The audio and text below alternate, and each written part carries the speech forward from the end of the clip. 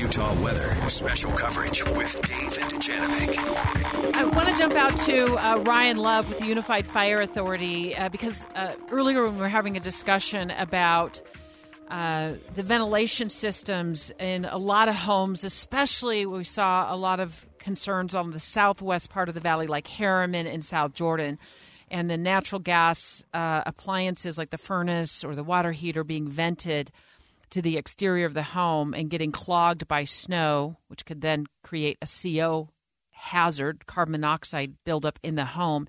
We got a text, Dave, during that conversation from a fire captain who said, I'm listening now, a little worried that some of the information that you all are putting out may not be the best advice.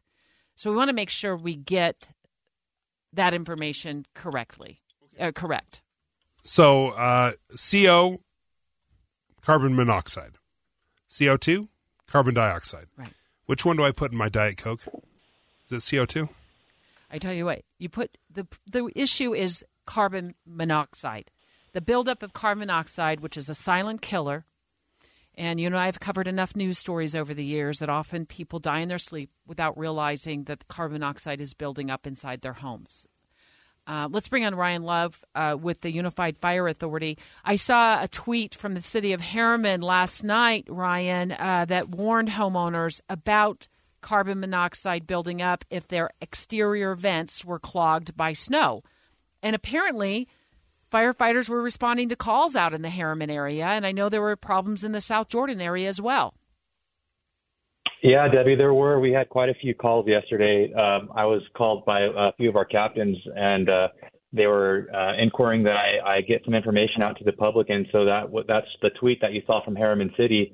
I coordinated with them and tried to get some information out. But first off, I'd just like to say thank you, both Dave and Debbie, for allowing me a few minutes on your show this morning. I know that there was some false reporting or some questioning on some of the reporting. And so I'd like to clear that up a little bit. And you two are both talking about the difference between carbon monoxide and carbon dioxide. And Dave, to answer your question, carbon dioxide is what we put in our Cokes at home. Okay. And carbon monoxide is the potentially fatal one.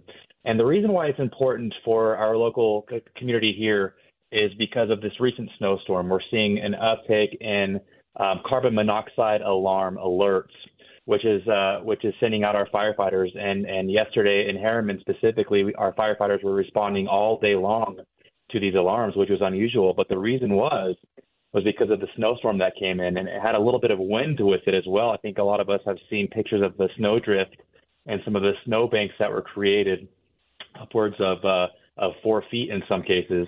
What that's doing is it's covering some of the ventilation systems for all of our appliances that we use in our homes, our water heaters, our furnaces, and so on and so forth. And that's not allowing our furnaces or those heaters to off gas, and it's plugging that system up, pushing the poisonous gas, the carbon monoxide, back into our homes. The problem with that is that this gas is extremely dangerous because you can't smell it, you can't taste it, you can't see it. So it's just like we're breathing normal air. However, this is poisonous, and it could certainly be fatal if left unattended. And if you don't have a carbon monoxide detector telling you that it's in your home, that's what we're really worried about. What are some of the symptoms? Signs? Yeah. Oh, yeah, I think that's where you're kind of headed. What are some of the signs if I am inhaling carbon monoxide? I think the first thing that you need to be aware of is a possible headache or dizziness or lightheadedness. More severe cases, you might get some nausea or vomiting, shortness of breath or difficulty breathing. And then in some severe cases, we have a loss of consciousness potentially, chest pain, seizures or convulsions, and even weakness, fatigue, or death. And so those are some of the signs and symptoms that we worried about. And obviously, depending on your exposure, it gets a little bit worse and worse down the list there.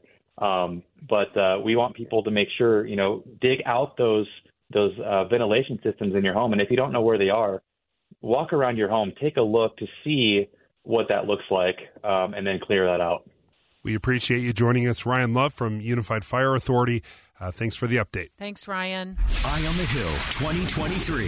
Special coverage with Dave and Dujanovic. Lindsay Aerts, how many working days of the 2023 session are left? 6, guys. 6 working days left. Okay, so this is the, I think, the longest ping pong match that I've watched over the last probably 30 years of reporting in Utah, and that is the food tax. I mean, sometimes they put it on, sometimes they take it off.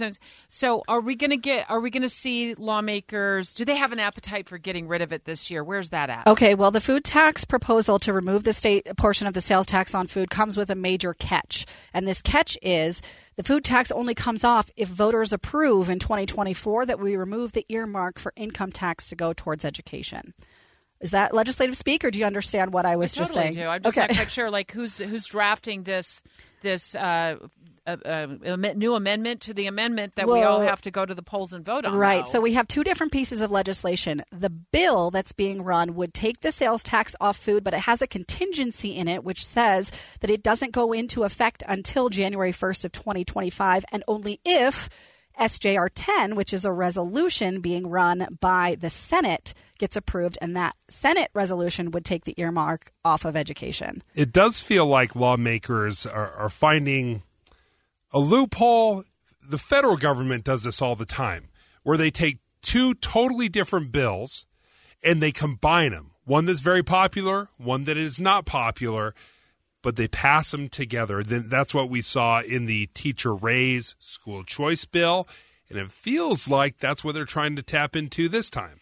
Your feeling is not incorrect. However, I think lawmakers would beg to differ, right? This is the way that they argue on each of these pieces of legislation, that these things have to happen together. They're making the arguments, but that certainly is an interpretation of what's happening out there. When it comes to the earmark for income tax for education, there's a reason why many, many years ago, voters finally told lawmakers how they wanted their income tax money spent. I was the education reporter in the 90s, which I've been told is a long time ago for Channel 4 News, and I would go into schools daily, Lindsay, and these children had, I remember I was at Washington Elementary, the old Washington Elementary, just down the hill in the shadows of Capitol Hill. Principal or one of the administrators took me into one of the closets there where they had lined the encyclopedias. Now this was in the early 90s. Yeah, the encyclopedias that the children were using pre-computers were from the 1960s. So lawmakers back then, in my view, were having a real hard time understanding the importance of how parents felt and taxpayers felt our tax money should be spent on education. Yeah. And schools were suffering because of it. Their argument for removing this income tax earmark is that they need flexibility in the budget. They say income tax has gone up at 10 times the rate the sales tax fund has. Sales and gas tax funds everything else we fund in state government. The income tax is earmarked for 4 different things, public education, higher education included in that. So they want flexibility with that pot of money so they can fund the other things in government. So they're arguing they need to free up that money. But the groups in education are opposed to this, at least right now, because they have been working with lawmakers to get some sort of constitutional guarantee that their funding is protected constitutionally. Now, lawmakers have vowed that they're going to fund education, and we take them at their word at that. However, the education community wants that shored up in the Constitution as opposed to just a bill that says we have to fund education, because that is subject to change. Lindsay Aerts, thank you for joining us. And yeah, this is very unique, the fact that we take every single penny from state income tax and direct it 100% to education. Well, yeah, let me just clarify just a little bit. It's not 100%. It goes to some social services for children. It also goes to public and higher education, and then also people with disabilities. But those 4 places are where it goes. Thank you. Lindsay, you're amazing. You go. All right. Have fun up on the hill. All right. See you okay, guys. Tell them all we said hi. Straight ahead, another proposal on Capitol Hill wants to help first-time homebuyers by giving them $20,000 to get into their home, their new home. We're going to dive a little deeper and look at what efforts banks and credit unions are doing. Mountain America Credit Union joins the show next.